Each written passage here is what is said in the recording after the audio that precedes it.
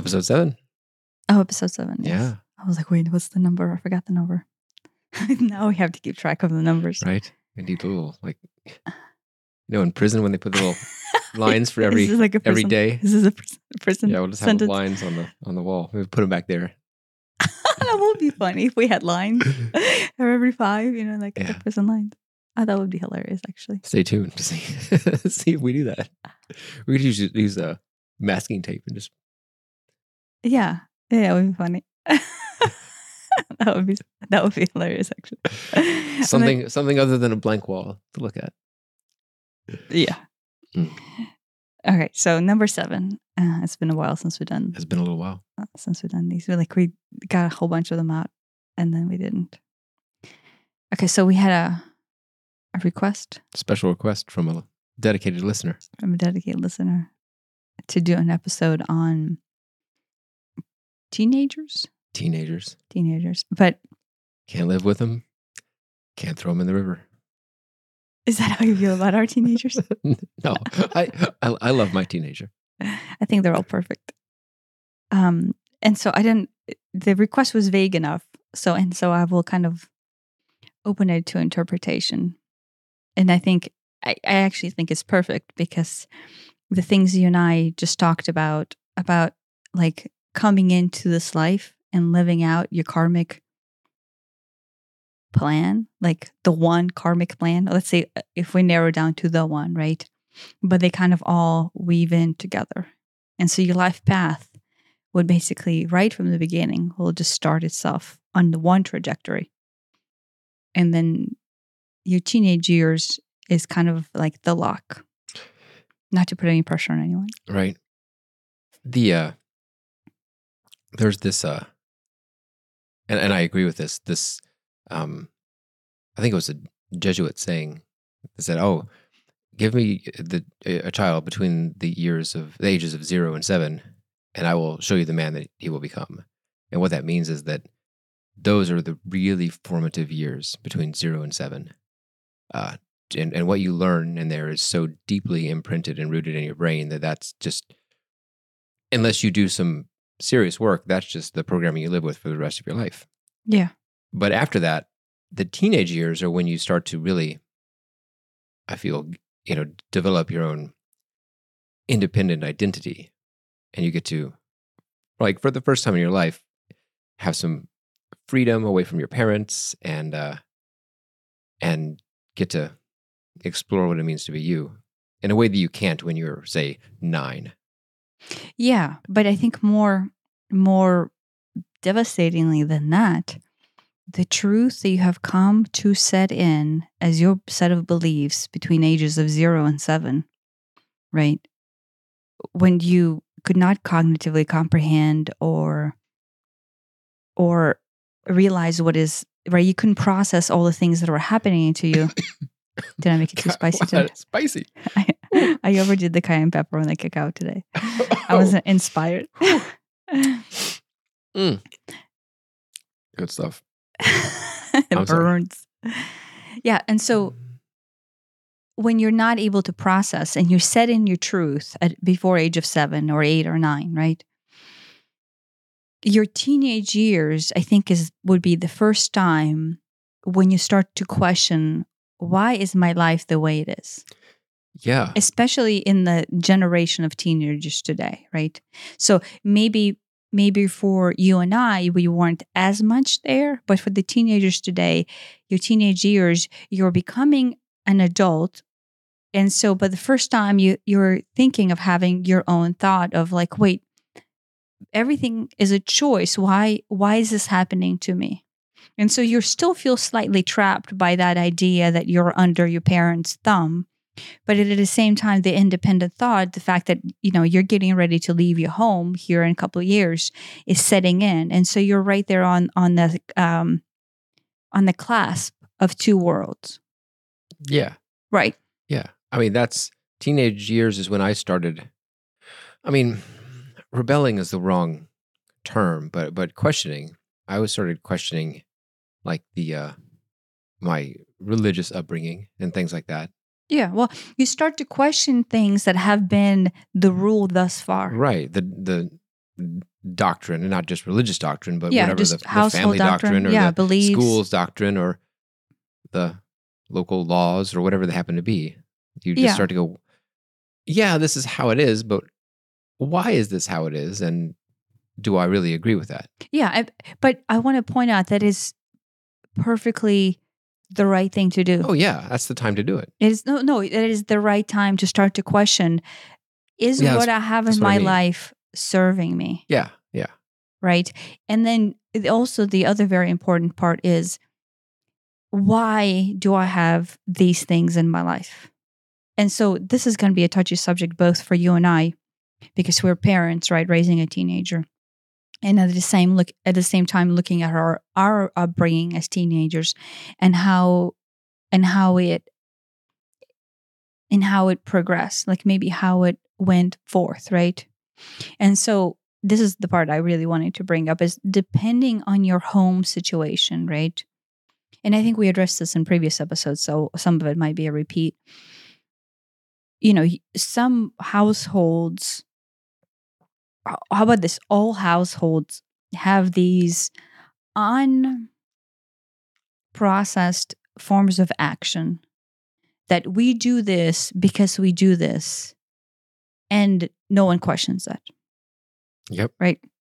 Like, I mean, from as benign as a tradition, that's a form of that.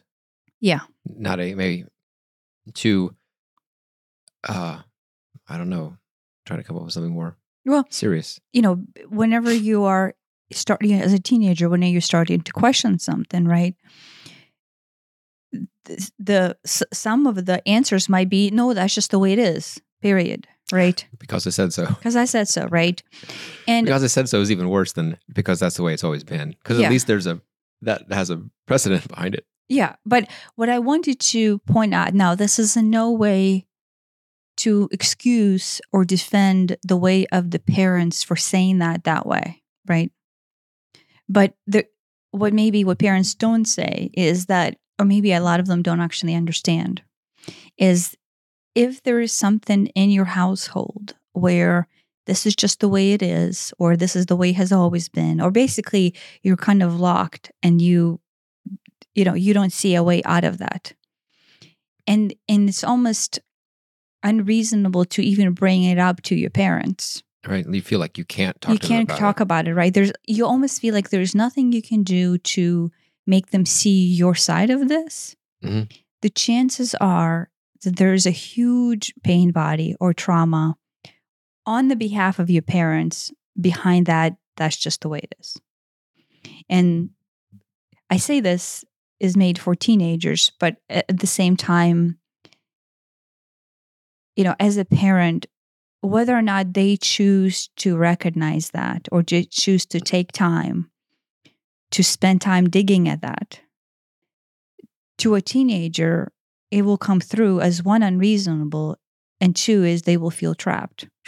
They're not being listened to. They're not being seen or acknowledged. Yeah. But most importantly is because it is the trauma of the parents, they will see that rule or that idea or that thought is completely unreasonable because they are not living that same trauma or pain body. Right. And so the parents, maybe there are out there really bad parents, but I think most parents really want the best for their children. They truly love their children and they want what is best for their children. And through the lens of their pain body, whatever rule or whatever that they are imposing on the teenager that the teenager doesn't agree with, through the lens of their pain body, that they think that is for the best. Yeah. And whether that's curfews or don't use your phone too much or get good grades or go get a job or don't move out of the house or do move out of the house or whatever it is, through their lifetime of trauma, unprocessed trauma, it makes sense to them. Yeah. Well, so because their life was hard in the way that, you as a teenager or us as a teenagers were not able to understand. What you're seeing right now as a teenager is the parents' way trying to cope with something that they themselves don't really understand or know how to handle or know how to make better, right? Something Right. inside of them that hurts so much. And so, and this applies to all human beings. What we do Right. is instead of trying to identify what is it that is sticking us at the core, like what are those feelings inside my heart or inside my stomach or my gut or my, solar plexus, whatever it is that is like causing me to feel like crap, what we do is we develop pretense control, points of control, where we soothe the idea of having to deal and face what is it that we're actually afraid of. And this works both ways. This can be not just things that the teenager doesn't like, but things that they do like. I mean, I feel like my childhood was rather restricted in some ways, and I think I overcompensate by not restricting my own children for the most part. Come 3, 4 a.m., it's time to go to bed. But, that's probably way too late. Realistically, on a school night, midnight's probably a more reasonable time to go to bed. But I mean, yes, but that is if you look at the point. Is your job still right now to instill a set of rules based on reasonableness or based on pain body that is associated with reasonableness? right. And I totally see that there is a part of me that goes, oh, I felt restricted. I don't want my children to feel restricted. So not necessarily anything goes, but it is more lax than certainly most people. Yeah. Yeah, but most people behavior, so most parents' behavior, in this case, you being so lax, is there as a coping mechanism for you to deal with not wanting them to live through whatever it is that you lived through or my parents lived through, and then Right. trying to shield me from that. Right. I think that's how all parents are. And I think it flip-flops from generation to generation. Oh, I felt whatever, scared or poor or whatever I felt in my childhood. And I'm going to do everything I can to make sure my children don't feel that. And so it almost flip-flops the other way. And then that generation's like, oh my gosh, I felt like I had no structure, no rules. And I'm going to make sure that my children have a structured life. And I think that there's almost this flip-flop that can happen generation to generation where every generation overcompensates for whatever their particular scenario was to the opposite for their children. Yeah. Yeah. Well, I mean, in essence, I guess at the core, we have like our own unique version of pain or trauma or karmic life to process, right? And so the flip-flop is there just by the nuance of your particular karmic fulfillment or your particular pain body that you need to process. I will give an example on my end, right? My dad had his parents become divorced at age of 5, I think it was, maybe 3 or 5, I don't remember, to where his trauma was associated with the feeling that his father abandoned him, right? No. As a child, you don't realize that, you don't know any details. The only thing you know is dad is no longer there and mom is raising me on her own and I hardly see dad. And so you feel abandoned by dad, right? And it's easy to go, and that's somehow my fault, I think. Yeah. Yeah. So in his case, his personal pain body really identify and set in with the idea that I am not a good son. I am not worthy. I am not good enough. Because basically the what would be the role model of my life, right? That the person who's supposed to accept me and be there for me, especially if you're a boy, having your father leave, is not there for me, right? And so my father's pain body was completely and is still completely associated with the fact that he's not worthy and abandoned by the male caretaker in his, so that approval and that like male to male bonding did not exist because his father abandoned him, right? And so because of that, right, it literally defined him as a human being, and he's still till this day, I believe, defined by it. I think he will admit to it. So if he listens to this is not a shock to him. And so in that case, because he spent no time processing how deep that pain was, and then spend time letting go of really a false definition that the particular situation of why the mother and the father got divorced, it was actually, that was the right thing to do. Right. Like based on the story that I heard from my grandmother last time I talked to her, that was the right thing to do. And I think she was kind of like halfway on her, morphine deathbed. And so she needed to confess of why she did that. And so her confession was this true story that she had no business marrying that man to begin with. She was forced into this marriage. They were forced to have children because, in Ukraine, you needed to be signed in somebody's apartment in order to live in a particular city. And the only way you can sign in is to marry. And so it's like the whole situation was like no love. There was no love, and it was just total crap. But so, the fact that she had balls to divorce this man and then move on and find someone who actually suits her was the right thing to do. But, again, my dad at the age of 5 couldn't possibly process that. Right. And so to him, it was just the most defining moment of his life was him growing up, one, being abandoned without a real father, and then the man who came into his life then to take over that role honestly was never accepted by him, or never even had a chance, because at the core, my dad lived through his pain body of being an abandoned boy. Right.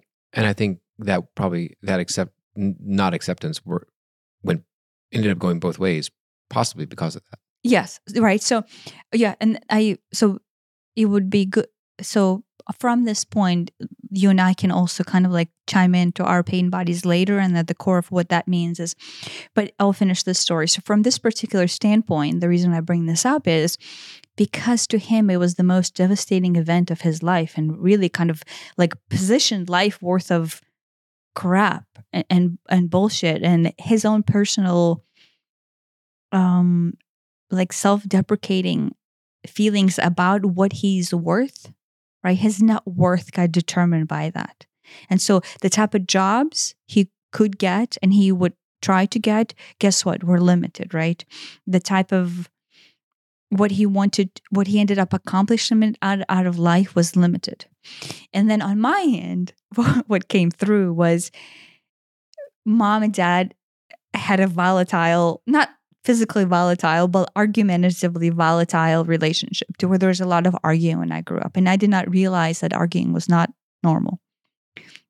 And so to me, not healthy. It may be normal, but it's not healthy. Healthy, right? And so to me, it's just like this idea that yelling, and I say this, coming to United States also like shined a different light on it, because the amount of aggression and yelling that comes through in a like a Slavic or Russian language is very like intense, but like second only to German. Yeah, I think. But you're laughing. Oh, there you go. See, they're switching. We need 2 poofs.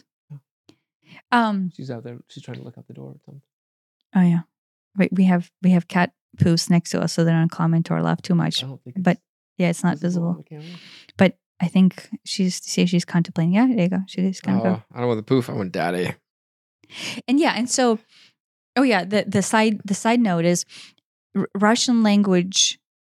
When heard by a foreigner, especially a foreigner whose language is a little bit softer, just the regular everyday speech pattern comes through as aggressive. Yeah. Second only to German. Yeah. You can have someone order a salad in German. You think they're cursing you out. Yeah, but Russian has that tendency as well. It sounds harsh. Yeah, the language itself, even normal speech. Yeah, especially to an English speaking ear, it sounds very harsh, or it can.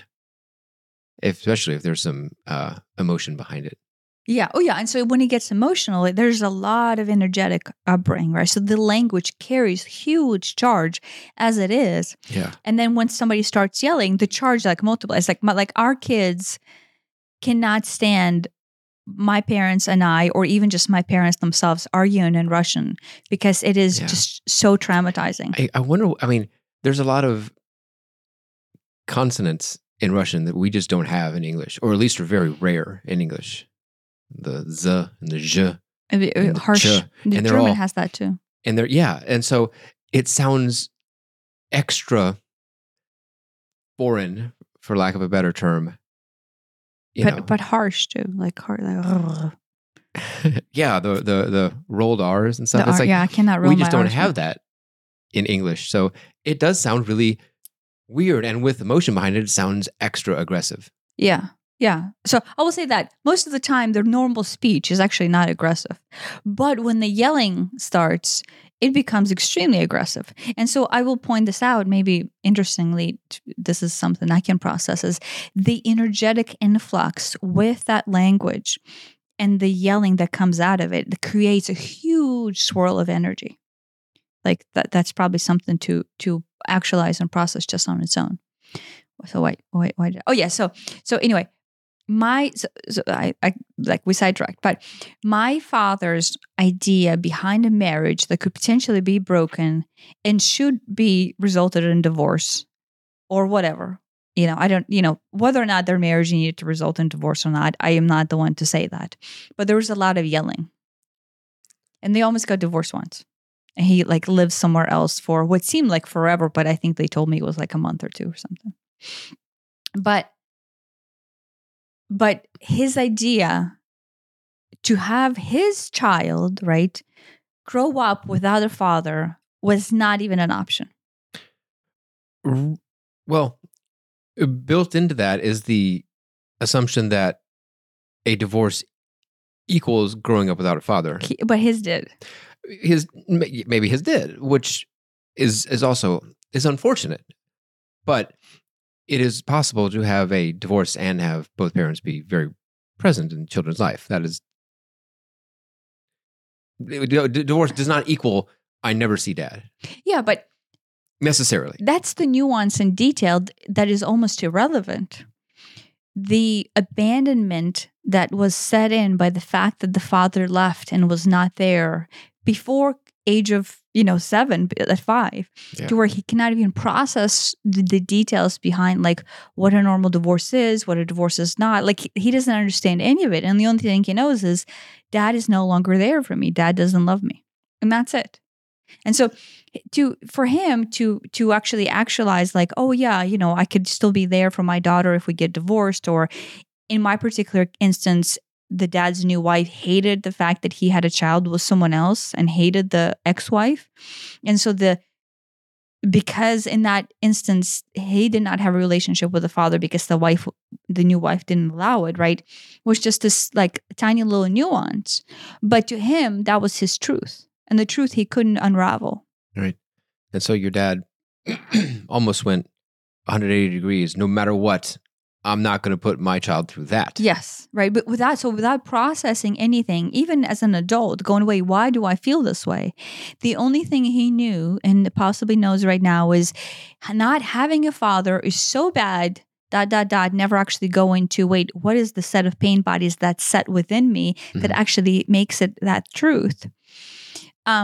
To instead, I will never put my child, in this case, me, through this. Period. Right. And so anytime I would say, wait, maybe your marriage should have not been you guys are killing each other through this yelling. Right. And I've said that to them many times. And then they're like, yes, but there's no other alternative. And I'm like, well, what do you mean? Just separating. And you could have at any point within, I think they've been married for almost 50 years now. Right. I mean, now I'm not saying they should have gotten divorced, right, but the idea behind divorce was just right, not even there, solely because of I will not leave my daughter without a father. I mean, I can wrap my head around the idea, my dad left, and so I just don't want that for my child. I get that. But what that is not counting at all as, oh, my mom and dad were always fighting. Do I want that? Do I want that for my children? Yeah. Right. So, and so, yeah. it- so, right. you know- So through that unprocessed pain body, what the point is you don't see the other Right. the other side of the coin of what that brings. Right. Yeah. And it doesn't have to bring that. It's not like those No. are the only two options. No, But that's the thing. in this but case, you're blind. it happened to bring that, and there was no thought into, is this better? Yeah. Right. Well, Maybe not. I mean, who was am I not- to say? But to think of alternatives or whether or not this would be an option or be better was not even right. So when a parent is completely blind to their pain body and is refusing to process that detail, that nuance, they will not, right? So this is just it because I told you so, or this is just the way things are, or I will never do this, or you can never do that. Anytime it's that harsh of a statement, that harsh of a rule, it is because there's a pain body under there that they're not processing. That is, in this case, right, me as a teenager and it's still into my adulthood, right, I was growing up with that as on the reflective end of it, of what that plays out to me, Mhm. right? And so that's what parents, when they're not addressing why is that, all the stuff that has happened to them and then taking time to process and possibly go through therapy or possibly go through meditation or actualization of like, why do I feel this? Like, why, if I have a daughter and I think she, if she does this, she's a bad human being. Why? Right. Why do I think that? Is she actually a bad human being? Or that action reminds me of something that made me feel like total shit when I was her age, and I don't want her to feel that. And so I will actually take the most rudest statement possible and call her by that name to shock her into it. To shock her into this, like, yeah, what in this case, submission to revolt back from that action. Yeah. Right. But taking time to go, why do I want to call my daughter by that? Because in the long run, sooner or later, you regret that statement. And I'm hoping in that moment, you take time and go, what caused me to do that? Right? What caused me to overreact? And what's the pain body behind that overreaction? Because every overreaction on the parent's end, especially if it's significant to the point where you're having some sort of, broken relationship with your teenage child or any age child, is there because you're not processing some sort of deep wound that poked, that stirred. Yeah. So, yeah, I say that. Should I bring in the wound that I got stirred or not? Just the other day? Yeah. I was going to ask you wanted to bring that in. I'm still processing it, but I will bring it in. This is honest and unfiltered and very topical. And so, so the other day, our someone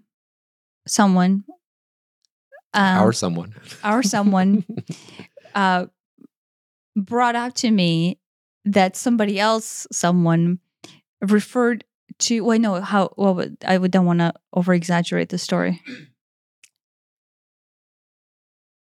Someone said that, oh, your mom uses or has crystals or uses crystals in a maybe healing type of modality. But that's that's, in the Bible, that's witchcraft. Does that kind of sum it up? Yeah. Yeah. So, and then go ahead. The reason why I even found out about it is because our amazing teenagers' gaming room is below our bedroom, and at some point at like 1 or 2 o'clock in the morning, I get woken up because he's actually, I can tell, very angrily trying to argue with someone out loud. I guess on Discord, I'm assuming. So he's going to be upset that I bring this whole detail in, but it is just life. And so I get woken up. I'm like, wow, he's really upset about something. Like he's so easygoing. So I never even usually saw him this upset. And so I'm like, oh, I need to bring this up and ask him about it in the morning. Because this would be, something that I don't want him to be upset. And this is potentially something with me, everything is potential pain body that you can release. So I'm like, maybe I can help him release some pain body. Unbeknownst to self, he verbalizes this, and he basically spent his time, let's say trying to argue, but in that case, trying to defend that his mother is not a witch. Right. Now, I don't think you were ever specifically called a witch. No. There's I don't know, that's a behind the nuance fact that there. I am into crystals. Right. And somewhere in the Bible, and it looked like it was in the Old Testament, which, while we're at it, an eye for an eye and a tooth for a tooth. Yeah. But beyond that, and it doesn't, I don't think it mentions crystals specifically. It's, talismans or lucky charms that have people believe have healing powers. Well, only God has the healing powers. So that is occulty type stuff and witchcraft. Yeah. Yeah. And the thing is, the detail of it actually didn't matter. Right. And the reason why it was said is because everybody, I will say everybody, so I'm not picking anyone here in specific, but everybody starts fights and arguments and starts name calling because there's a pain body being stirred within them, right? It is just bigger than that. And so your personal not looking in causes you to then outburst onto someone else because that pain is so deep within you and you're refusing to address it or refusing to look in. And then what you do is, as a teenager, right? This is another thing to point out. You lash it out onto someone else or something else or a concept or an idea. Right. It's a way of releasing that pressure. You're releasing the pressure without actually realizing what is it that is causing the pressure. Yeah. It's that avoidance of the truth that is actually hurting you on the inside and using this outside excuse as something that you can lash out of in order to pretend like you feel better. Right. So example, why all the political protests happen, right? Why all the, right? Most of the people who do those, a lot of times don't necessarily even believe in the concept. Or if you do believe in the concept, the pain behind that concept is actually not even the concept itself. It's something that is digging deeper than that. And then you find this protest or you find this thing to speak out upon to defend your position because what you're actually doing at the core is not addressing what is really hurting you. So anyway, so they brought that up. And then you heard about it in the morning. Yeah, I asked him why he was so upset, and he just casually said this without realizing what it will do to me. Wait, why did I bring this up? What was the point behind this? That it triggered your pain body. Oh, yeah. Oh, yeah. And so in that case, right, what it triggered for me was an enormous pain body that I'm still processing right now. And the pain body itself was geared around the fact that I'm being called something, right? In this case, a witch, right?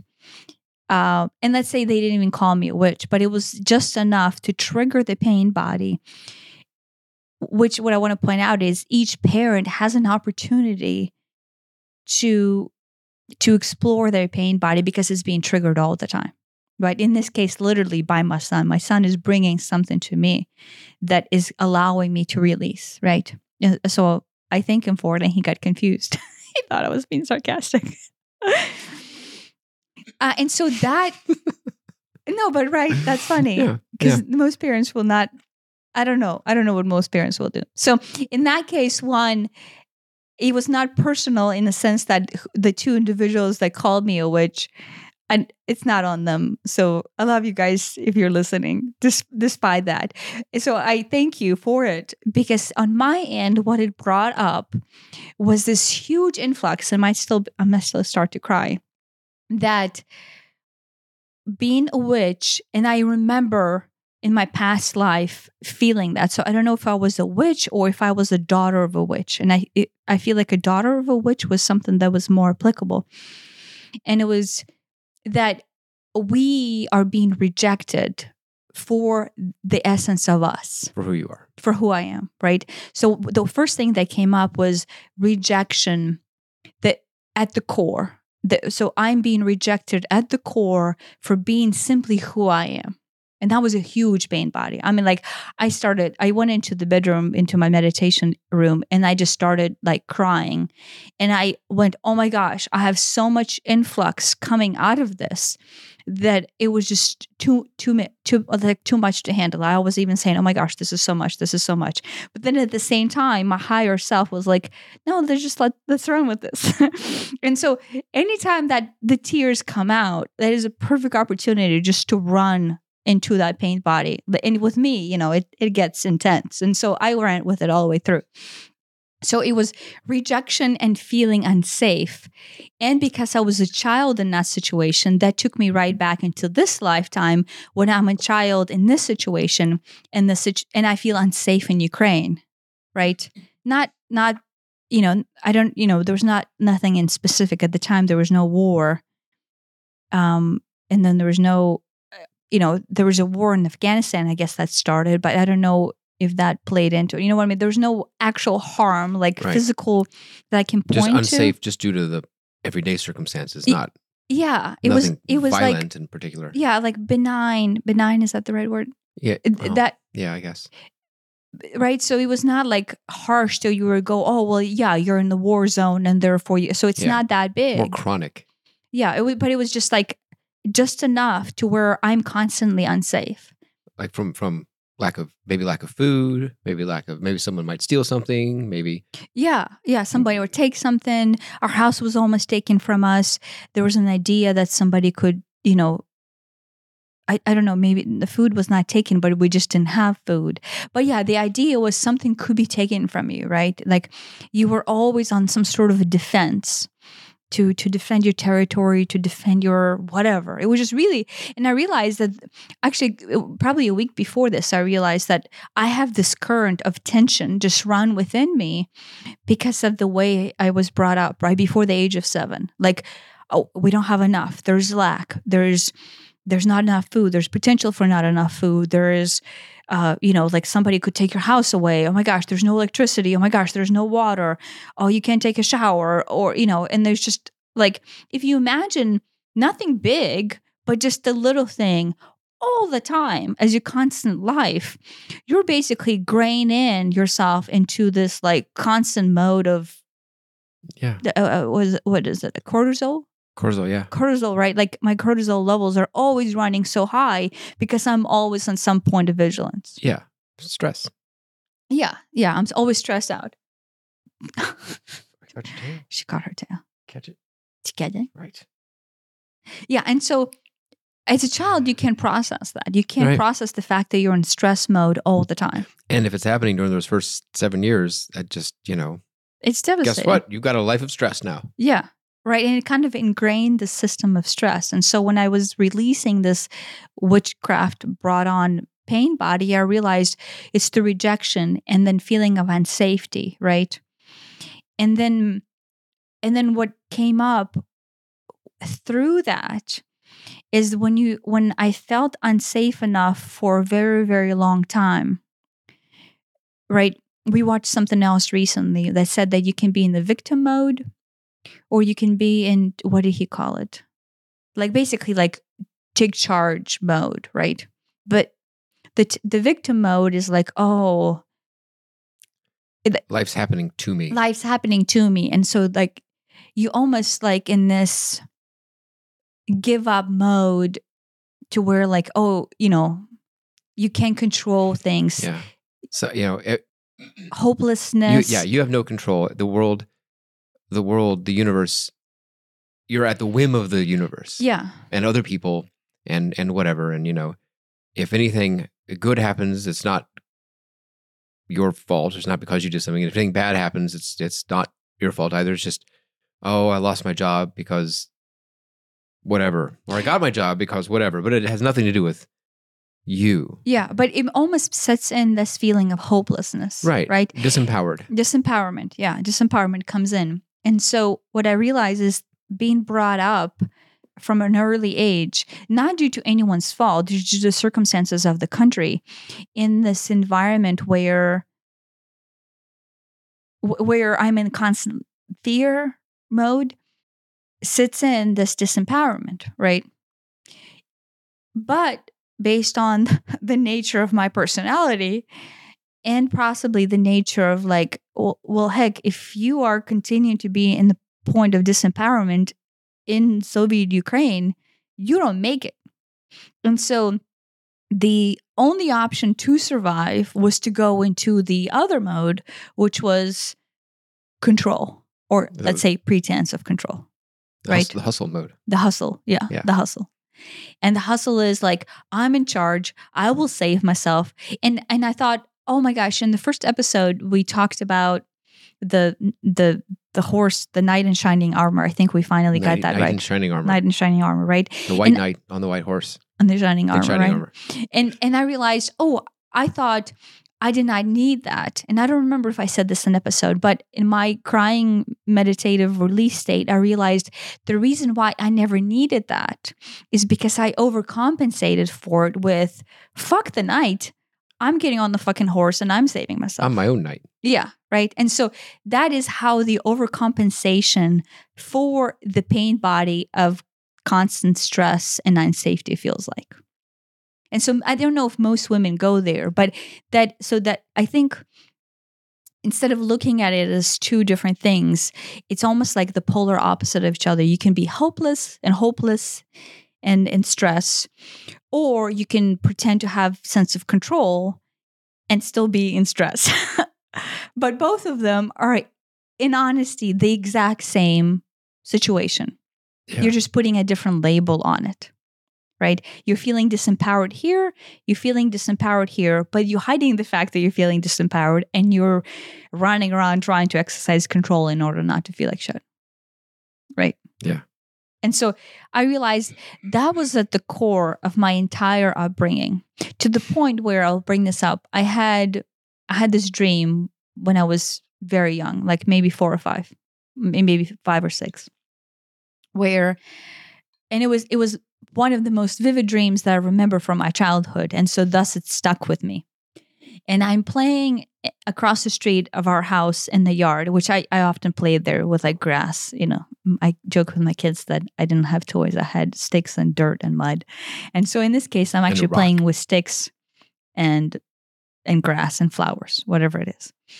And down the hill comes this man, but now I realize he's like an energetic being. And he does not look like Ukrainian human being. Like I look at him and he is of some other descent, like possible Middle Eastern. I don't know. And he comes to me and he's tall, and I have had him in my dreams many, many times. And I will never be able to describe this because this is a dream. So it's a feeling. He's there next to me and I can feel his energetic presence of total safety. Like total protection. And he tells me, I will save you. I will always save you. And so I'm going to start crying right now. But to me, as a 6-year-old, that was the only thing I can hold on to because I didn't feel safe. I'm going to try not to cry. You might have to start talking in order to give me a moment. Are you going to start crying too? No, I'm not sure what to add. No. And so there's not much, but the tears that were coming out when I was being called a witch was the essence of that. It was, I am unsafe, right? Because I remember being so unsafe, both from my previous lifetime as a child and from this lifetime as a child. And the witch thing was like the epitome of why somebody would feel unsafe, right? Like quite literally, because I remember being prosecuted, or my mother being prosecuted, for the fact that she's different, right? And then honestly, it was just to use an excuse to control, for men to control women or to suppress women out of power. but that propagates into this lifetime. And so I realize I am born into this lifetime with that still as an active pain body. Like that is still my pain body from the past that is there today. And in this lifetime, I came in to fulfill or to continue that role. And the feeling of unsafety is so large then that I bounce between feeling unsafe and denying it to myself, right? Not processing that unsafety out of my body. And then going to the flip side where I have pretense control, where I'm the knight on the horse and I'm saving myself. But still not processing it. Still not processing, right? So those are the two modes. Both of them are the same pain body. It's just in the moment, depending on how I feel. Too far this way, or are you going too far that way? Yeah. No, with me, I would never go into the give up mode, right? The hopeless mode. Like sometimes, so the second I see myself go into the hopeless mode where I could start to address the pain body, I would automatically shut it off and go, fuck this shit. Sorry.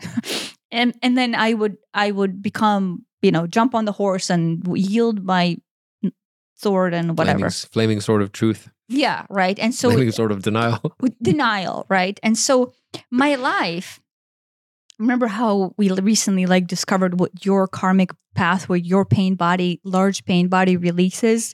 I realized is this feeling that I am at all times unsafe. And I straddle that world between wanting someone to rescue me or trying to rescue myself. Right. Back and forth.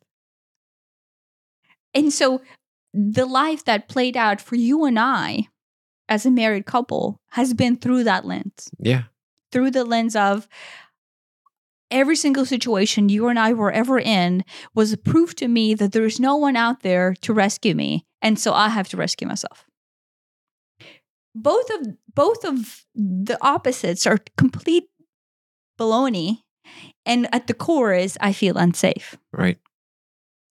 And feeling unsafe, you have to exert this control in order to... Pretense of control. Yeah, the illusion of control. In order to calm down. In order to pacify. To pacify the influx of pain that I feel inside about being unsafe from, before, let's say before 7, if you follow Jesuits' quote. Yeah. Yeah, I mean it's that control, or rather the illusion of control that I think it's just there to pacify what we're trying not to feel. Yeah. And so basically everything that you're trying to control in your life, I'm trying to control my money, I'm trying to control, make sure the house doesn't burn down, I'm trying to control this, trying to control that. Well, I've got this fear of losing it. I've got this fear of whatever. Yeah. Perception, right? I'm trying to control how I'm perceived. Oh yeah. That's the big one. Yeah. Gotta, that's how it was on your end. I need to drive but yes, it was. But that, like the stereotypical way, I've got to have a certain job, I've got to have a certain suit, and I've got to drive a certain car so that people will see me and think good about me. Well, because you feel like shit about yourself. Right. Yeah. Yeah. Yeah. So those are the ways that one can try to control other people's thoughts. Yeah. Which is like the dumbest thing in the world if you just sit there and think about it, what other people think.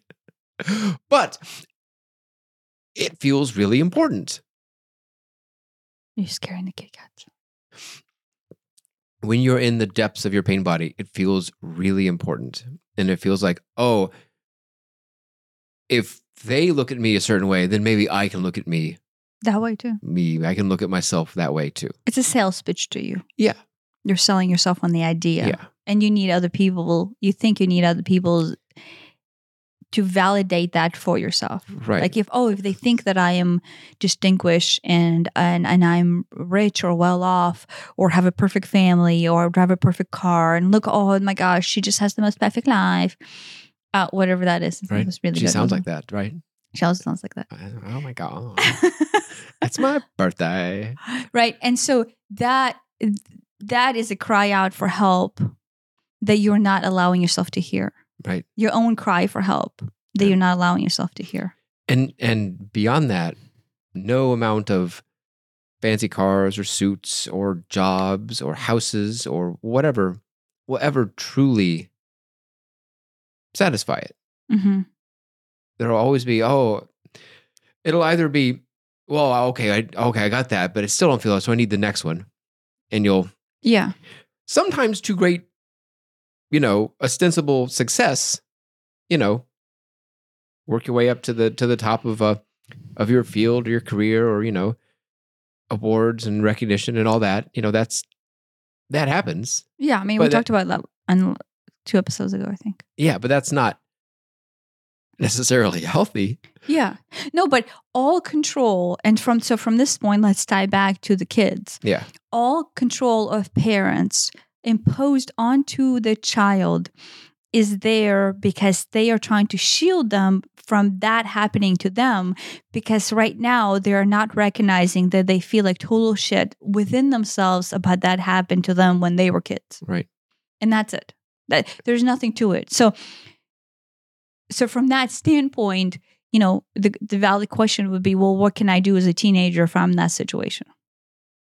Right? Because let's be honest, you feel stuck. Tell your parents to subscribe. And give us 5 stars.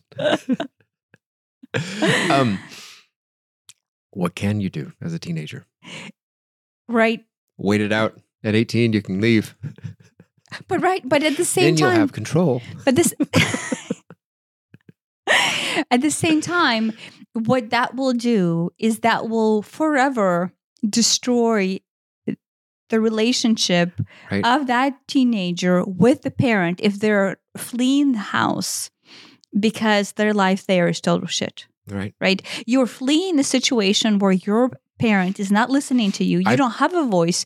You don't even see the reason behind their bullshit. I fled as quick as I could. Yeah. And they don't actually see the teenager.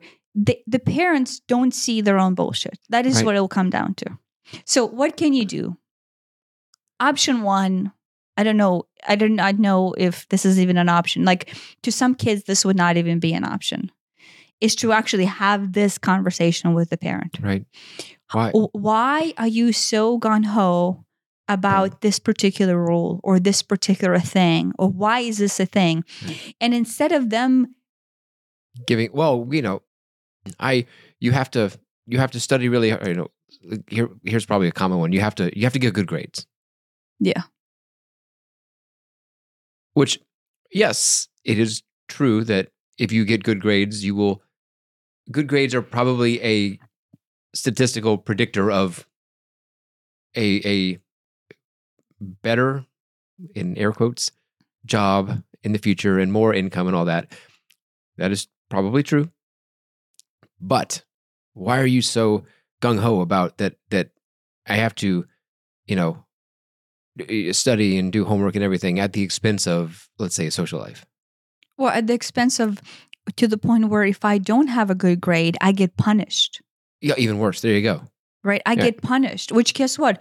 Brings on more stress to the teenager. More stress and more anxiety. And you know what doesn't make you good at taking tests? Yeah. Stress. If every time a child is taking a test and they're sitting there at the fear that if they do not do good on this test, they will come home and you will punish them, the chances of them doing good on the test goes down by at least 20 to 25%.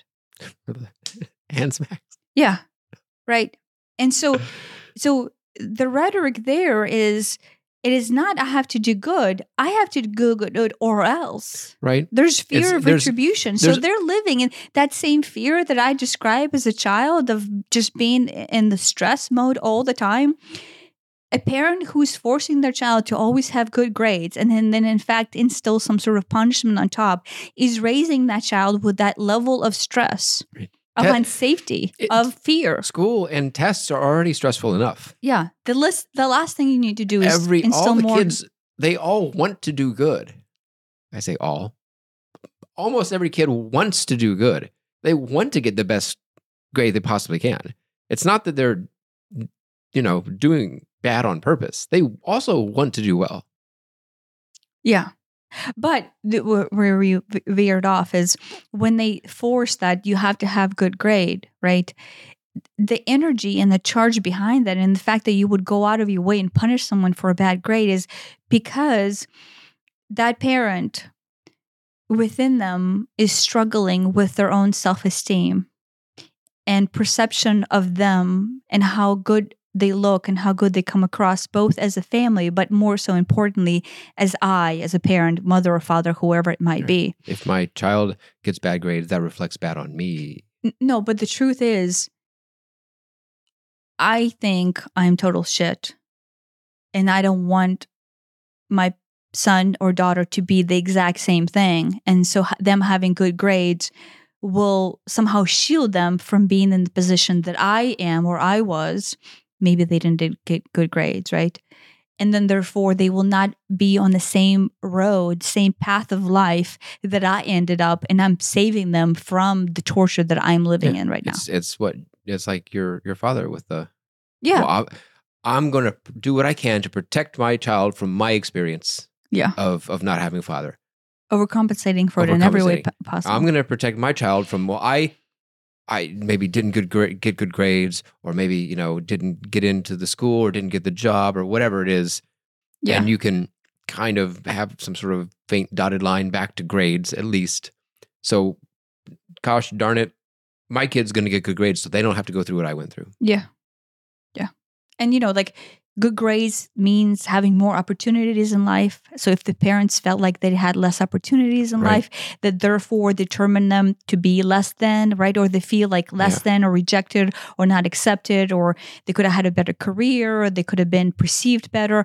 All of that gets tied into this idea of grades. America has really emphasized that. I mean, it can be a really hazy dotted line that connects it back to grades. Oh, well, I didn't go to the college I wanted to go to because I didn't have good enough grades. And I met, your father at that college, and I wish I had met someone else at a nicer college. It could be really contrived. Yeah. It's very contrived. But that's the thing is. But, you can kind of figure, okay, well, if only I had gotten better grades in high school. Yeah. Then maybe. Yeah. And there, in high school, your self-esteem is being built on that outside validation, like a teacher doing good, and then, or you going to a school and then you doing good and the teacher gives you good grades, right? Like the system, it reinforces this validation of like, oh, you get A's and B's, and then this person gets D's, so they're not as good, right? So that within itself, like, they don't have D's anymore. Oh, did you know that? Well, I mean, some schools have D's. It's maybe just some schools, our school don't have, straight A, B, C, F. Once again, you scared me. Sorry, I'm too loud. No, you're not loud enough, but the cat does get scared. Yeah, and so to them, the parent, to you, it looks like, well, why are they being unreasonable? What's such a big deal? But realize as a teenager, to the parent, there is a ginormous pain body behind the importance of why having that A in math is so damn important, to the point to them it's like life or death. Right. Like your life will be destroyed if you don't get an A in math. And you're like, wait, what? Like that doesn't even, what? Like, why does this even matter? Like in 2 years, I wouldn't even know, right? Like it doesn't even matter. But to them, it is just because it's like digging so deep, right? To me, the statement about crystals was just, it's a minor thing. It doesn't even matter. But it struck at that pain body of, guess what? I'm unsafe, right? If I'm rejected, I am unsafe. And when I'm unsafe, there's nothing that can rescue me or save me. And that was the pain body, right? And so all of the nuances, all of the rules, all of the points of control actually come out of that pain body. So if you're as a teenager and you're experiencing your parents' unprocessed trauma, one is, and then this would be extremely difficult. Like I know Aiden can have this conversation with us and we are very open, but I still think that he's slightly afraid sometimes because he is afraid of retribution. Yeah. And I couldn't. There's no way I could have this conversation with my parents. Yeah. Especially at, maybe now I can, but at, as a teenager, oh no. It was, if anything, it would have been harder as a teenager than it would have been earlier, just because of whatever was going on. Yeah. At that time. And so what you're afraid of, one, so I say this, but it might not even be reasonable. The fear that you have as a teenager is retribution. If I actually start speaking, if I start saying something, It'll get worse. It will get worse than it is right now. Yeah. Right, because you're still trapped in that household. You're still trapped under the rules and restrictions and regulations. Or honestly, you're living under pain body of if you have two parents. If you have one parent, right? And so you almost can't get away, right? But I will say this. So if listening to this podcast and saying, hey, please keep an open mind and let's talk about this. I know I'm a kid, but can we have an adult conversation? Maybe just start with that and try to have that conversation. And maybe it's to say, what if it's just honest from the heart? And it's and then you tell me how you feel. Like you allow your parent to tell you how they really feel. Why is it so important for you not to do this or do that? And this isn't a logic thing. I mean, that's a separate conversation. Okay, I get a B. Walk me through how this is the end of the world. I mean, that is a separate conversation, but that's not what we're talking about. No, but if you start with that, I gave it a B. Why is it the end of the world? Maybe sooner or later you will go, okay, well, then I don't get into good college. Okay, and if I don't get into good college, then what? I don't get a good job. And you don't get a good job, then what? Then you're not as well off in the world. And if I'm not as well off in the world, then you're poor. Right. And then you get a bad husband.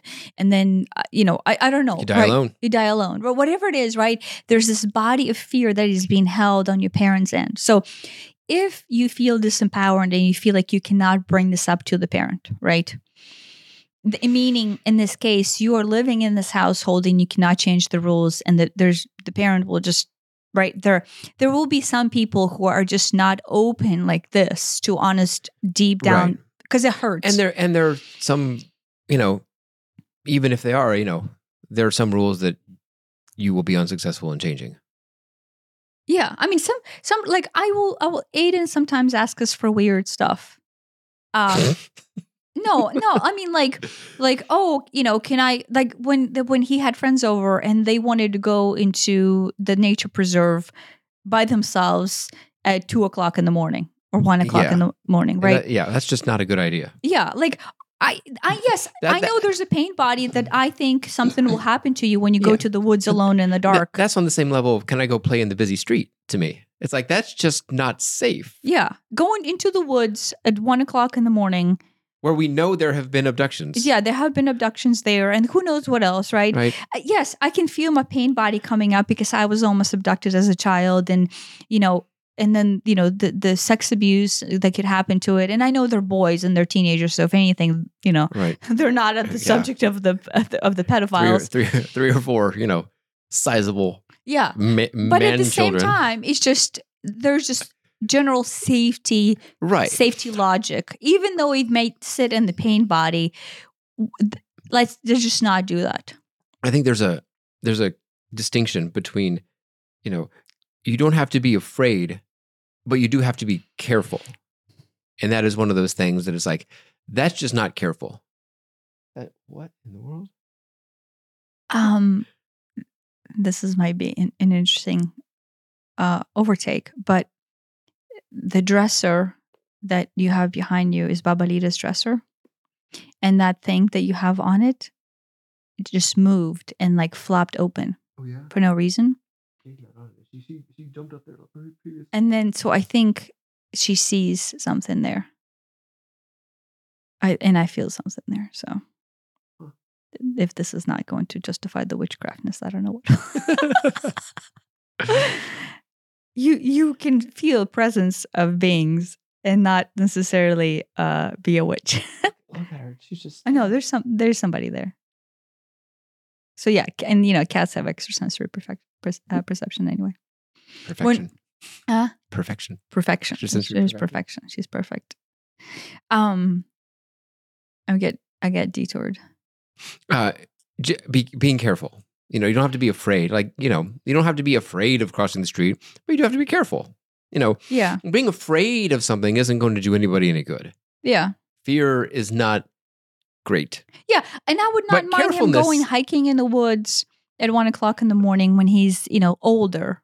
But at that age, especially with someone who's, who we're kind of taking care of, that Yeah, putting it's our them, responsibility. yeah, and putting them in dangerous situations or allow them to go into a dangerous situation just wasn't it. I'm a reasonably sized adult man, and I wouldn't want to go walking through the woods at night. That just it seems just uncareful.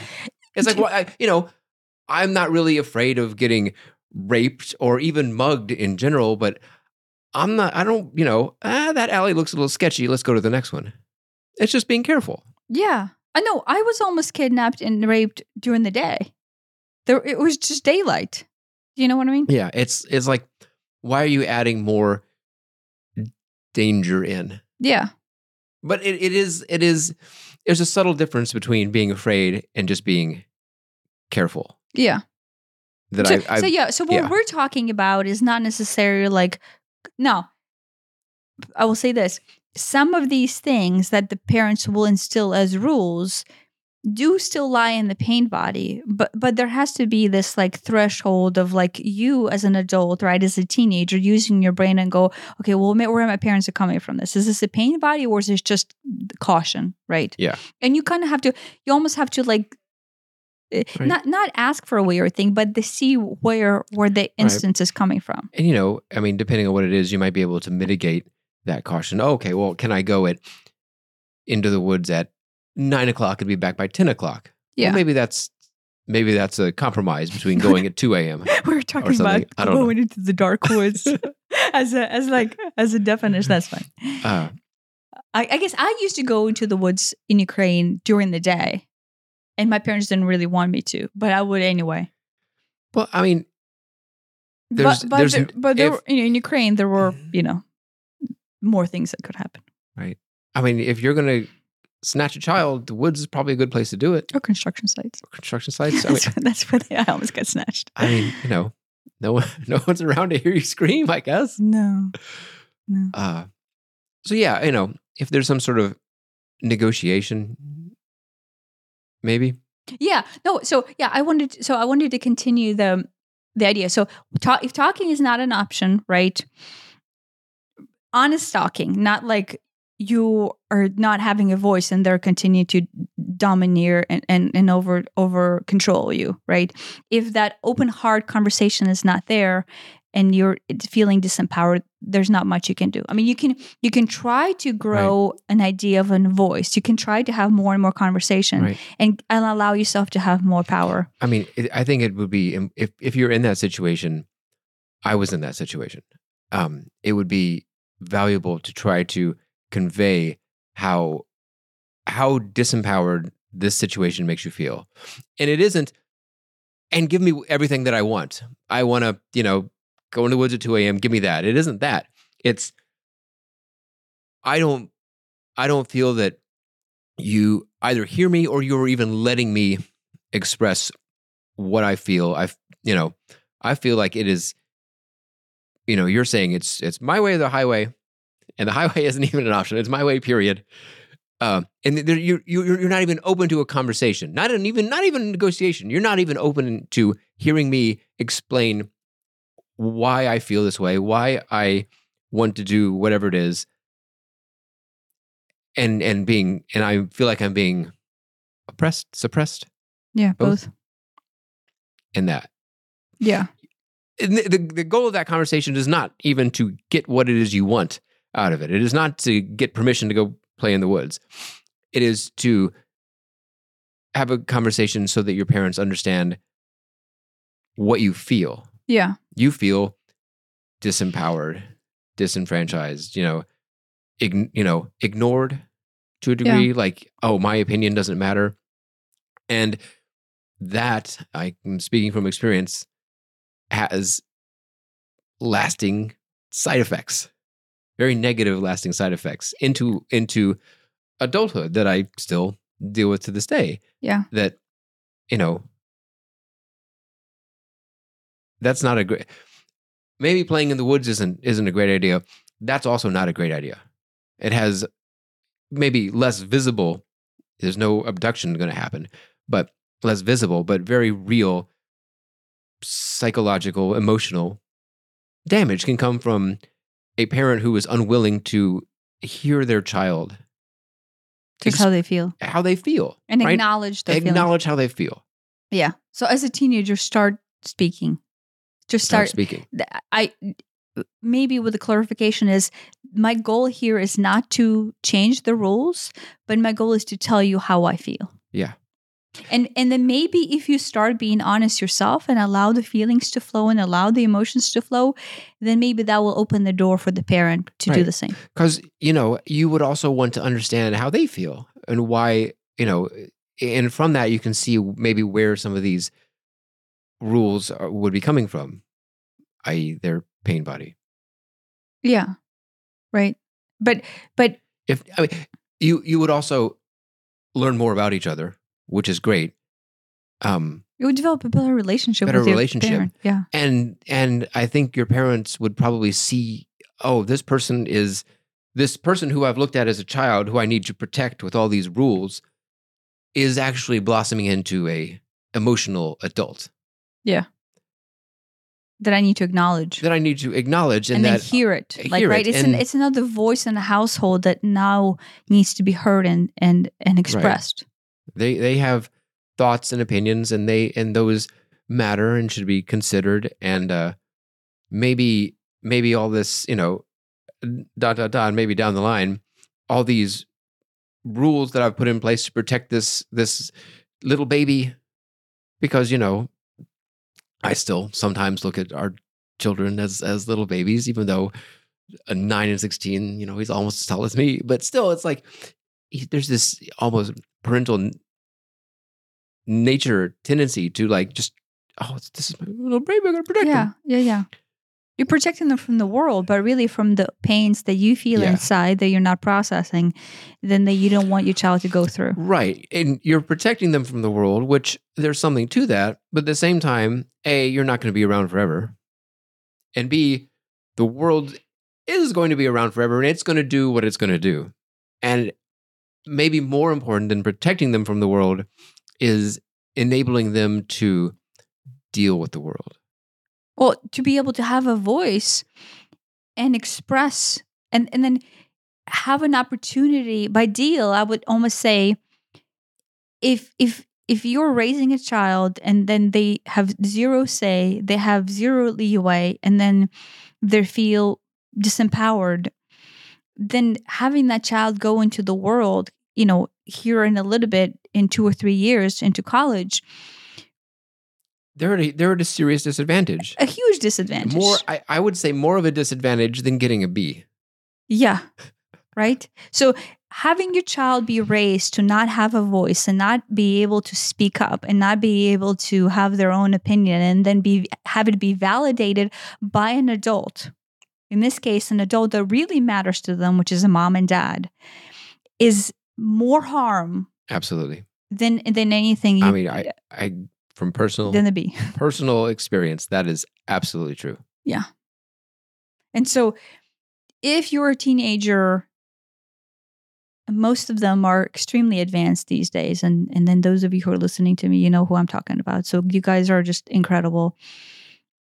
You can have this heartfelt conversation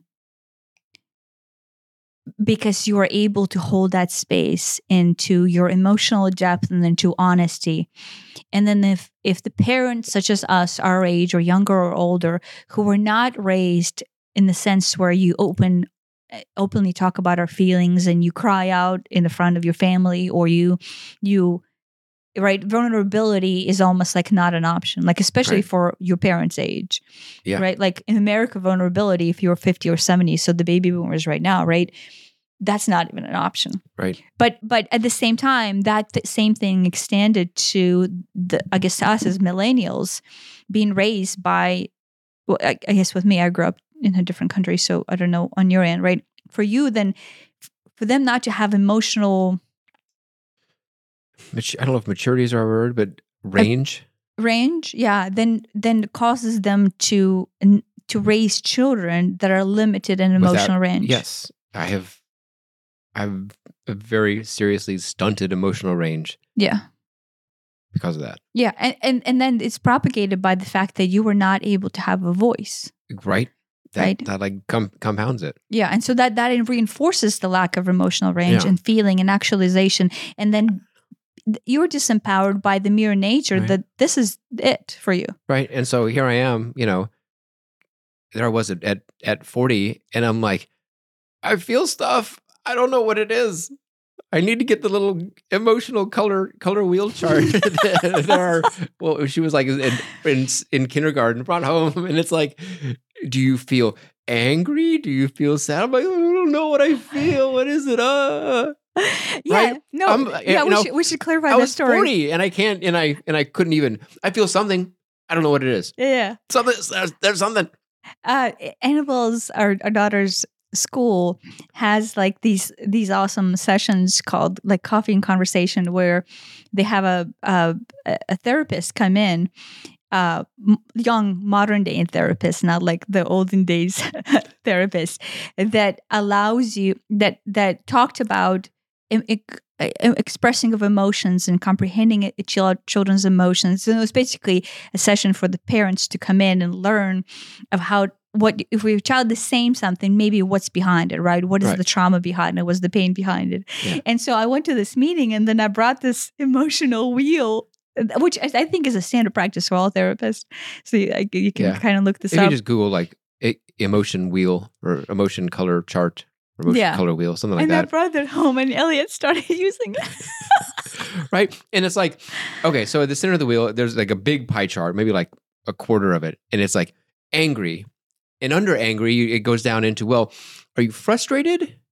Do you feel rage? And there's like dozens of these, I can't even enumerate them all. Or do you feel sad? And well, do you feel depressed? Do you feel let down? Do you feel disempowered? Do you feel, and it's like, well, okay. And it helped this thing for kindergartners. It helped me because it's like, oh, look at this wide range of things. Okay, angry can mean these 25 things, these subtle flavors of angry, which is, they're a little bit different. They're all, but they all hold their signature. Yeah. You can see how they're related to angry or anger, but, rage is different from frustrated. Mm-hmm.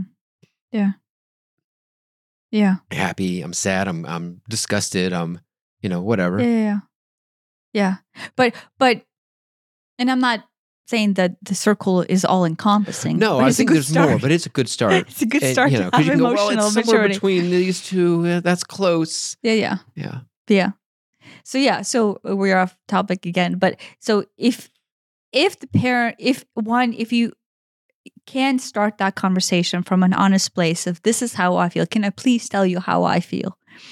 And now make sure that the parent is receptive to listen to that, right? If the parent just shuts you down and, you're completely shut off, there's not much you can do. I hate to say it. Maybe somebody else has a better suggestion, but I don't see, if you trying. There's another, maybe there's the other parent sometimes that might help. If one-on-one with this one. Yeah. And uncles. And uncle. To where you feel like if the aunt and uncle are receptive and you can have a conversation with them, so then they can, as an adult, have a conversation to your parent. Maybe, I don't know. I don't know if like a school counselor would be helpful or not. Maybe not. Yeah, but the school counselor can track back to the parent and go, hey, what the heck are you doing with your children? Right? They're not allowed to do that. Therapist or doctor? Yeah. Beside the therapist, but the conversation needs to be had with the parent. But maybe having that conversation in front of a therapist where it is a space where you're opening up and the parent is right there. Yeah. So the parent's almost forced to listen because the therapist is there holding that space. Right. And I think most therapists would agree with this advice, and that I think all would agree that the children should be heard. Children, these young adults should be heard. Yeah, and children, of course, too. Yeah. Now the therapist would not say, "Hey, on your end, what is it that you're not working on?" Because you're going to therapy as a family unit. But maybe as a teenager, you can start to unravel and see what your parent is holding on to. Right. And if you can understand that, then you can, in a perfect world, that parent would process their own stuff. But if you know, oh well, the reason that good grades are so important is because my mother or father didn't get the job they wanted, you can possibly reassure them. Not that the job market today is nothing like it was when I was getting a job.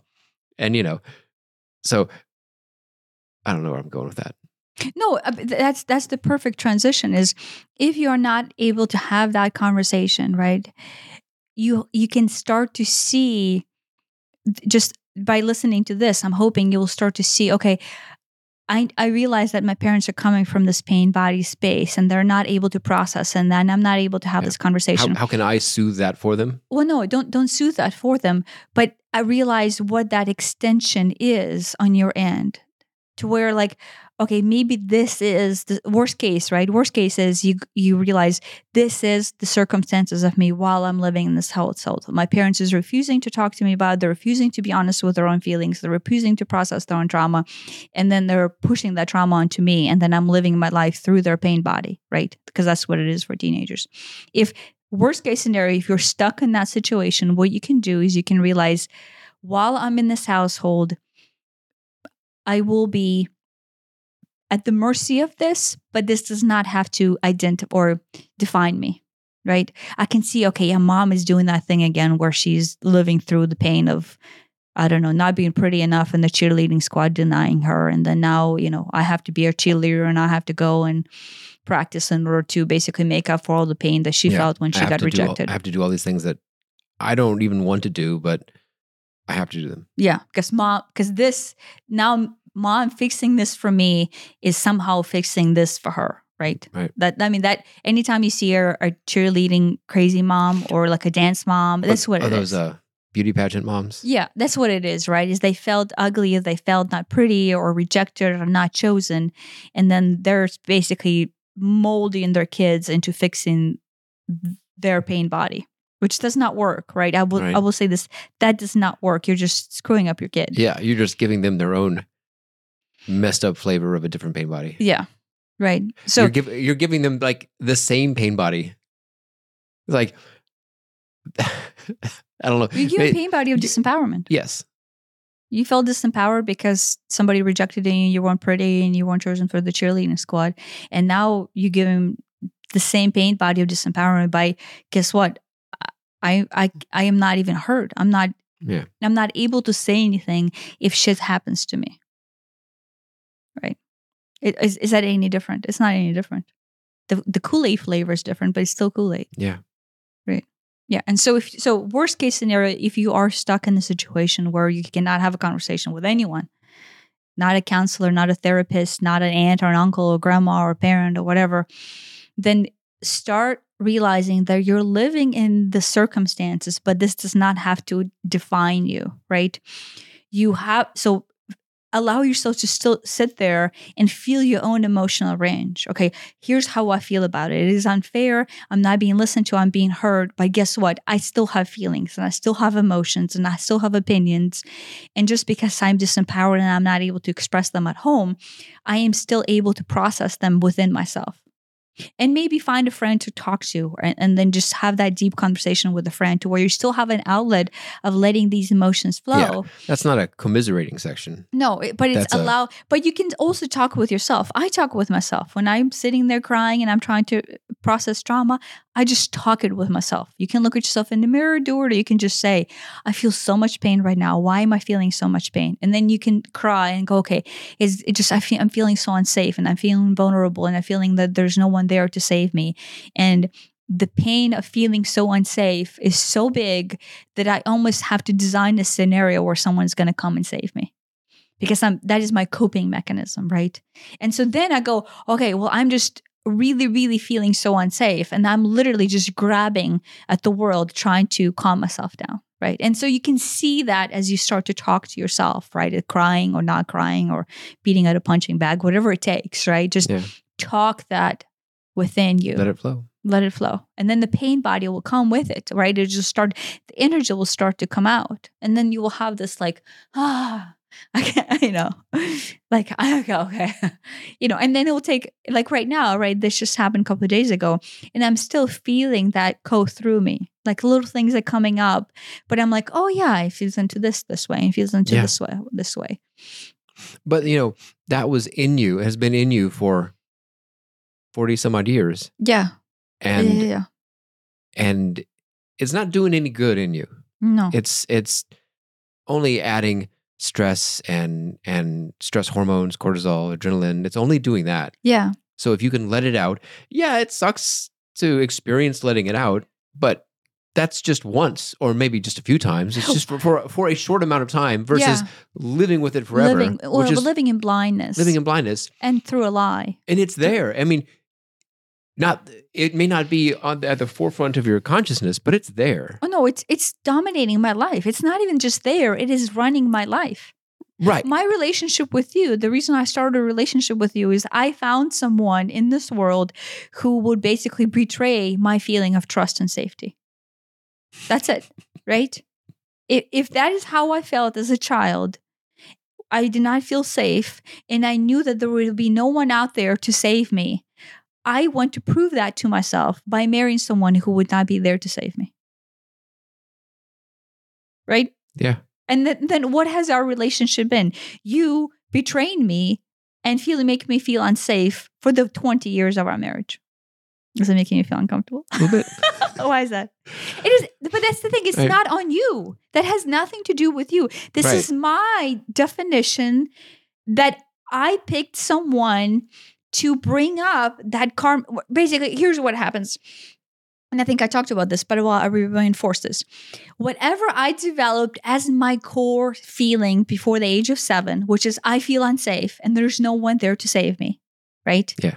At the core, that is what I need to release out of my body. I need to feel safe and realize that I'm safe, and I don't need anyone to save me. I don't need to save myself. I don't need to climb horses and take out swords. But at the same time, I don't need to be looking for anyone to do that too, right? I'm just safe. I need to feel safe. Right. Like that is just at the core. Intrinsically. Intrinsically, I need to feel safe. I need to release that cortisol and just for the first time, maybe not be tense, right?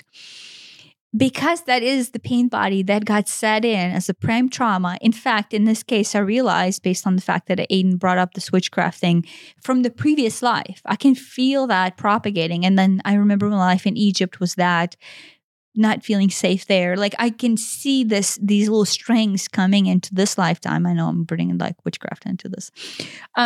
But because it is so large and so big, in order for me to live my life and be able to release that tension, that discomfort, that feeling unsafety out of me, my entire life in this lifetime, as Tanya, 1.0 in this lifetime, is designed to facilitate all the points of my being where that could be released. Right? Then you can talk about your end on the other end, right? Yeah. So I myself subconsciously crafted a lifetime where I have opportunity upon an opportunity upon an opportunity to see through that pain, that personal pain that I carry inside of feeling intrinsically unsafe, and then be able to release it. Right. And you're there. It has nothing to do with you. I picked you because I knew you would facilitate that mirror for me to where you could not bring me safety.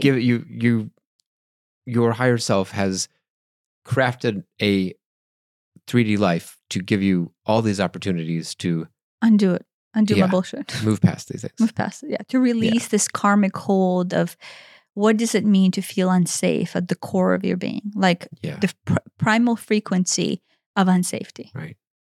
And like I can feel it right now, like energetically, right? I do a lot of body energy work. And so I can feel it, all the places being held in me still. Like I can feel my stomach and the nuts, still to the idea that that I am not safe, which is not true, right? Like logically, it's completely not true. But it's just ingrained there because before 7, that was my truth, my perceived truth.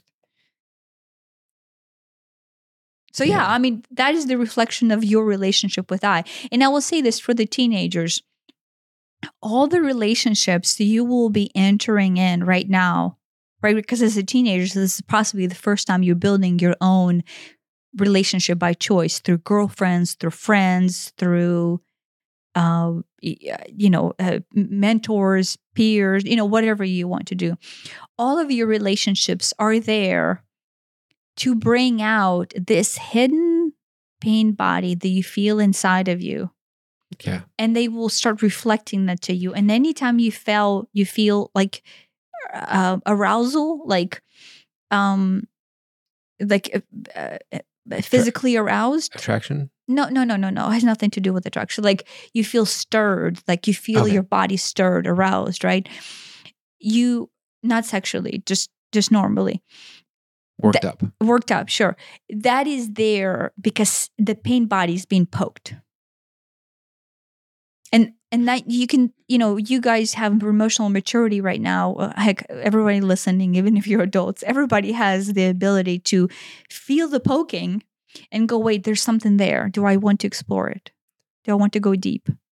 I was going to say that I think people are often even attracted or drawn to people who they know will end up poking these things. Yeah. Oh, yeah. Yeah, I mean, I think we said this in episode 1, is that you came into my life to draw out my pain body, and I came into your life to draw out pain body. Right. Yeah. Right.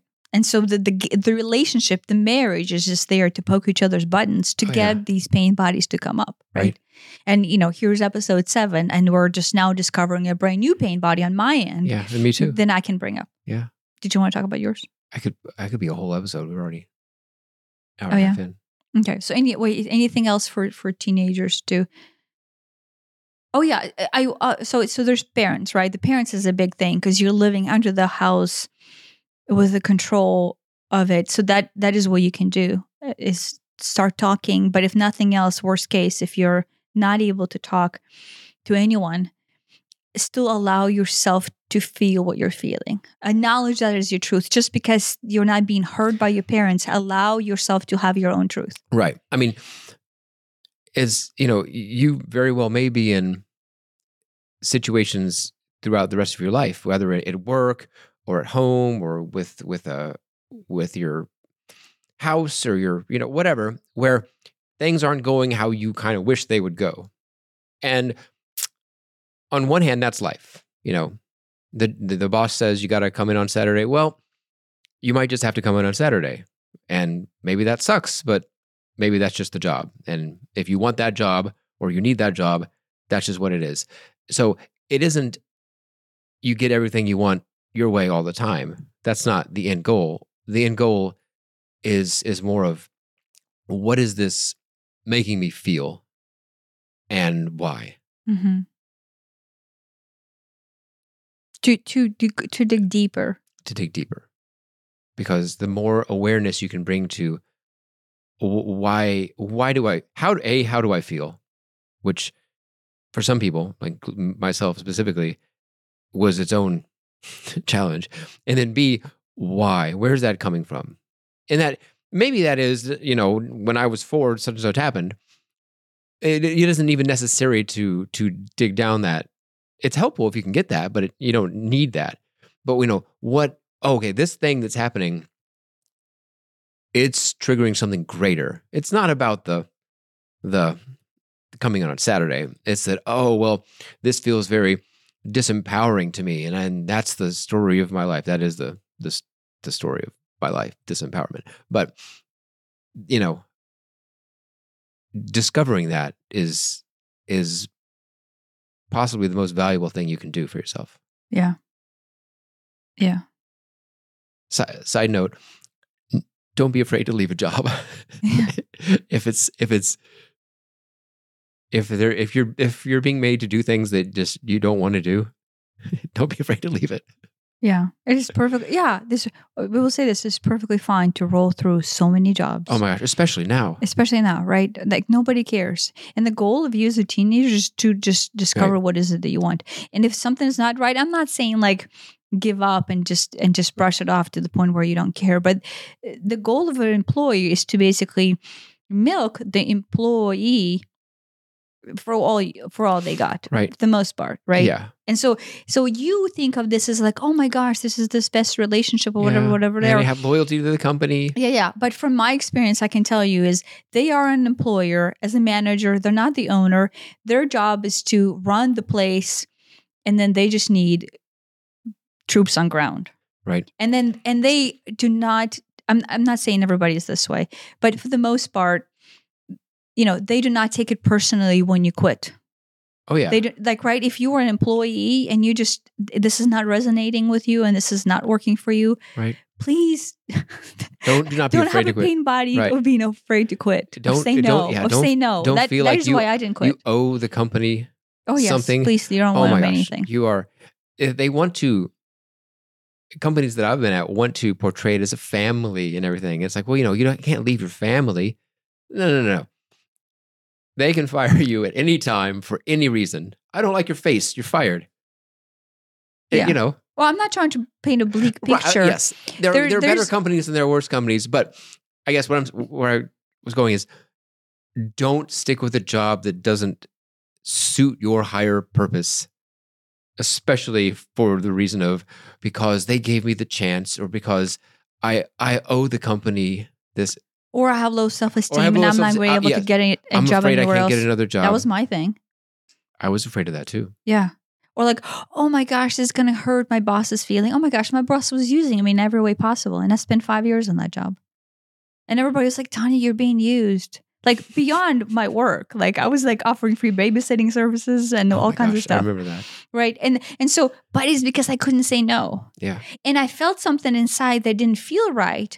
But because I wasn't acknowledging what I was feeling and I'm disempowered and I can't say no, I ended up working in there for 5 years. And I still have nightmares about still working there. Right. When you left, she said, well, we'll just keep you on the payroll. We're not going to pay you, but we'll keep you on the payroll just in case you want to come back to make the paperwork easier. Yeah. And I still have nightmares that I have to like come back there and I'm still like registered with the company, but now I don't remember how to use the registers. The company that's gone bankrupt, it doesn't exist anymore. No, but that tells you how disempowered I was. Not be able to leave, to say no, because there was the self-esteem of like, I'm not good enough to get another job. Bullshit. You're more than qualified to get any job you want. Right. Okay.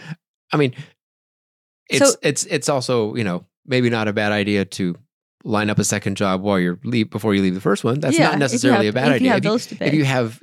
If you can, but yeah. Boy.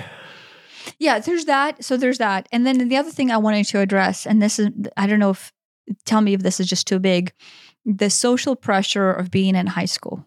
Is that just too big of a topic? Well, for an hour and a half. We can try it. There was a lot back. I was in high school in the 90s, late 90s. And I imagine it just seems so much worse today. Yeah, but I wanted to, okay, so I will do this quick. But if someone needs more in depth, we can have a whole other episode. So somebody could let me know. The whole point of your teenage years, right, especially in high school, is as you're developing your being for the first time as an adult, you are questioning what is it that you, how about this? Because of your pain body, you're questioning what is it that you can and cannot do in order to fit in, not stand out, not be ridiculed, not be bullied, feel like you belong, or in some cases, if you're a jock or a cheerleader, to feel like you're super awesome or super cool. And so everybody, quite literally everybody, is going through this phase of, I am trying to find who I am as a human being and what is it that I can do to fit in and how much of me can I actually bring in into any one moment? Because you're scared to be yourself. Right. It's you. Yes, there is you there. It's so complicated that, if I'm friends with this person, then I can't be friends with that person because they don't like, there's the mental calculus that you would have to do to balance this. I mean, it would take an incredible amount of energy, but I know I wasn't myself in order to be part of this group and be part of this group and be part of that group. And I was different people to the different groups. Even when I was employed outside of the house. I was a different person with you than I was at school, than I was at work. Yeah. Yeah. And so the high school is the place where middle school, high school, but late middle school, but all through high school is where you are testing the boundaries of how comfortable you feel about being yourself. Right. And so not to put any more pressure on teenagers, but find the courage just to be you. Right. We humans will do everything in our power to become someone else so that this other person will like us. Yeah. Validate us. Make us feel better about ourselves because we feel like shit. Without going, wait a minute. If this person doesn't like me for who I am, why do I care if they like me at all? Yeah, but as a teenager, that is really difficult. It is really difficult, especially if you like them. I like, Alice over there. So I'm going to try to be the person who I think Alice wants me to be. Yeah. But that's not sustainable. No. But the most important part is if that is the behavior that is set in, because the truth is that is where it sets in. It sets into high school. You are starting to behave a specific way that is not at the core the honest you, in order to fit, in order to feel like you belong. And honestly, it's whatever your pain body is, right? If you feel like you're not good enough to perceive like you're good, if you feel like you don't belong, to fit into more places where you feel like you belong, if you feel like you are disempowered, make yourself look powerful, right? Like you will play these games in high school trying to make sense or make yourself feel better about what is it that is the karmic life have for you to discover, and you'll start being someone else. And it's completely inauthentic, and people can sense that it's inauthentic. Well, in high school, everybody's inauthentic. That's the whole point of high school. But going on into life, that the people that people actually respect are the people who are authentically themselves. Yeah. And you don't want someone that comes with maturity. A lot, yes, that's true. But in high school, you don't realize that. Yeah. So you think you need to be something. Just be yourself. Just be yourself. So that is the biggest pitfall. Is like high school or teenage years is when you fall into this trying to mold yourself to be something to fit into the world based on whatever you feel like you're lacking. Right. I mean, and some of that going back to parents is, I feel like I need to do cheerleading or play soccer because mom or dad really seems to want me to ... because they didn't get on the cheerleading team, whatever. Yeah. I mean, it goes to that too. It's all related. It's all related, but the social pressure of fitting in and belonging sets you on the path of not being your authentic self. Yeah. And it's a hard thing to break once you get started doing that. Yes. So, I'm speaking from experience. You can start that path in high school and then be a 40-year-old like us and only now going, what the heck just happened for the last 20 Why years? Why have I been pretending to be this or that for the benefit of people who I don't even like in the first place? Yes. And so unravel what is it that you feel and have the guts to be yourself. Yeah. Whatever that might mean, right? And and then the people that their fear is, I'm like, oh my gosh, I'm going to spend my high school years without friends if I don't pretend to be this, right? Or if I don't look like this, or if I don't wear the whatever name brand clothes. I think people care about that. But right, there's all these nuances of trying to be something that you're not in order to belong and fit in. Right.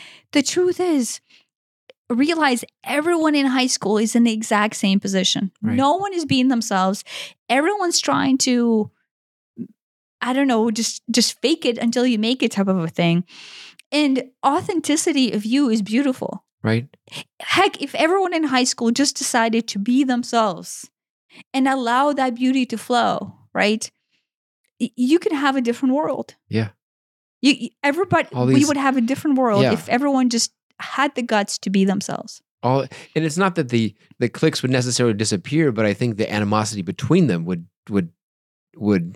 go away, because it's like The cliques would not be there because the cliques don't have honesty in them. The fact that there's a clique means it's some sort of dishonest grouping of people together based on their pain body. But I mean, in the sense that the jocks and the nerds don't like each other, for example. I don't know if that's still a thing. I don't know if that's a thing, but like part of being a nerd is animosity toward the jocks, because that's just part of that clique's mindset. That may be like a 20-year-old concept. It might be. I don't know. I don't know. But like authentically, you're like, I don't really care about if I don't like them. I don't hate them. They're just other people.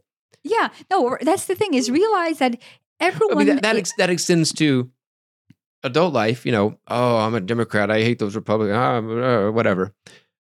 That's just the groupthink. That's not authentically, who are you and what do you think? Yeah.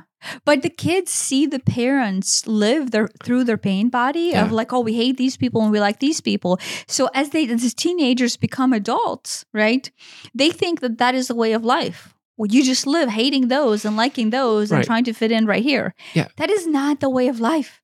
And that way of fitting in only gets more expensive. Oh, now I've got to have the fancy car so that I can fit in and that is impress the pain body people. way of living. That is not a true way to live. That is what has now. I will say that has been the status quo of most people's lives. Yes, as far as we can see. Yes, right. But that is not an authentic way to live. It's not healthy. It's not. I mean, I guess it's sustainable, but not in a great way. But come 60, 70, or 80 years old, when you're in that position, you're dying from that unprocessed pain, right? So, you're like, what have I've wasted my life trying to make people who I don't like happy and impress them, and I've never been myself. Yeah, the examples that we are setting as parents are not necessarily the best examples, because you and I are only now in our 40s trying to process the pain body that we have subject our kids to, and then brought in our fucked up definitions for the world. Well, they're insidious, and they're just like, it feels completely normal to behave that way because I have always felt that way and I've always behaved that way, and I can't even conceive of a life behaving or thinking or feeling any differently. Yeah. Not only can I not conceive of it, it would never dawn on me to think about that. Yeah. So think about it. Or just be yourself. Like, the expense of you not being yourself propagates so much worse forward. Compounding interest in a bad way. It's compounding you into a pain body way of response to the world. Yeah. It builds on itself. Yeah. And as opposed to allowing what you feel to flow and release the hate and the judgment that might come your way from the social group or from your parents or from religion or whatever, and go, what is my authentic self feels, as opposed to what the group is telling me to follow, and live and like live from your honest space of heart, like from the honesty of you. And the teenage years will be crucial to do that. And I think it would set an example for the parents who are not willing to do that as well. So I will say that I think, if I say you're in the worst case scenario, you're not able to change the status quo of your family situation, just you being your authentic self might spark some thought in those who are choosing not to. This will have a ripple effect both onto the family that you live in and the ripple effect onto the social circle that you choose to belong in high school, right? Or the workplace that you go to. Just you being your own self and owning that. So, maybe a good wrap. Good place to wrap it. Yeah. If the extrapolation's needed on any of the topics, we can always dive in. But I hope it's helpful. I hope so. Thank you for listening. Thank you.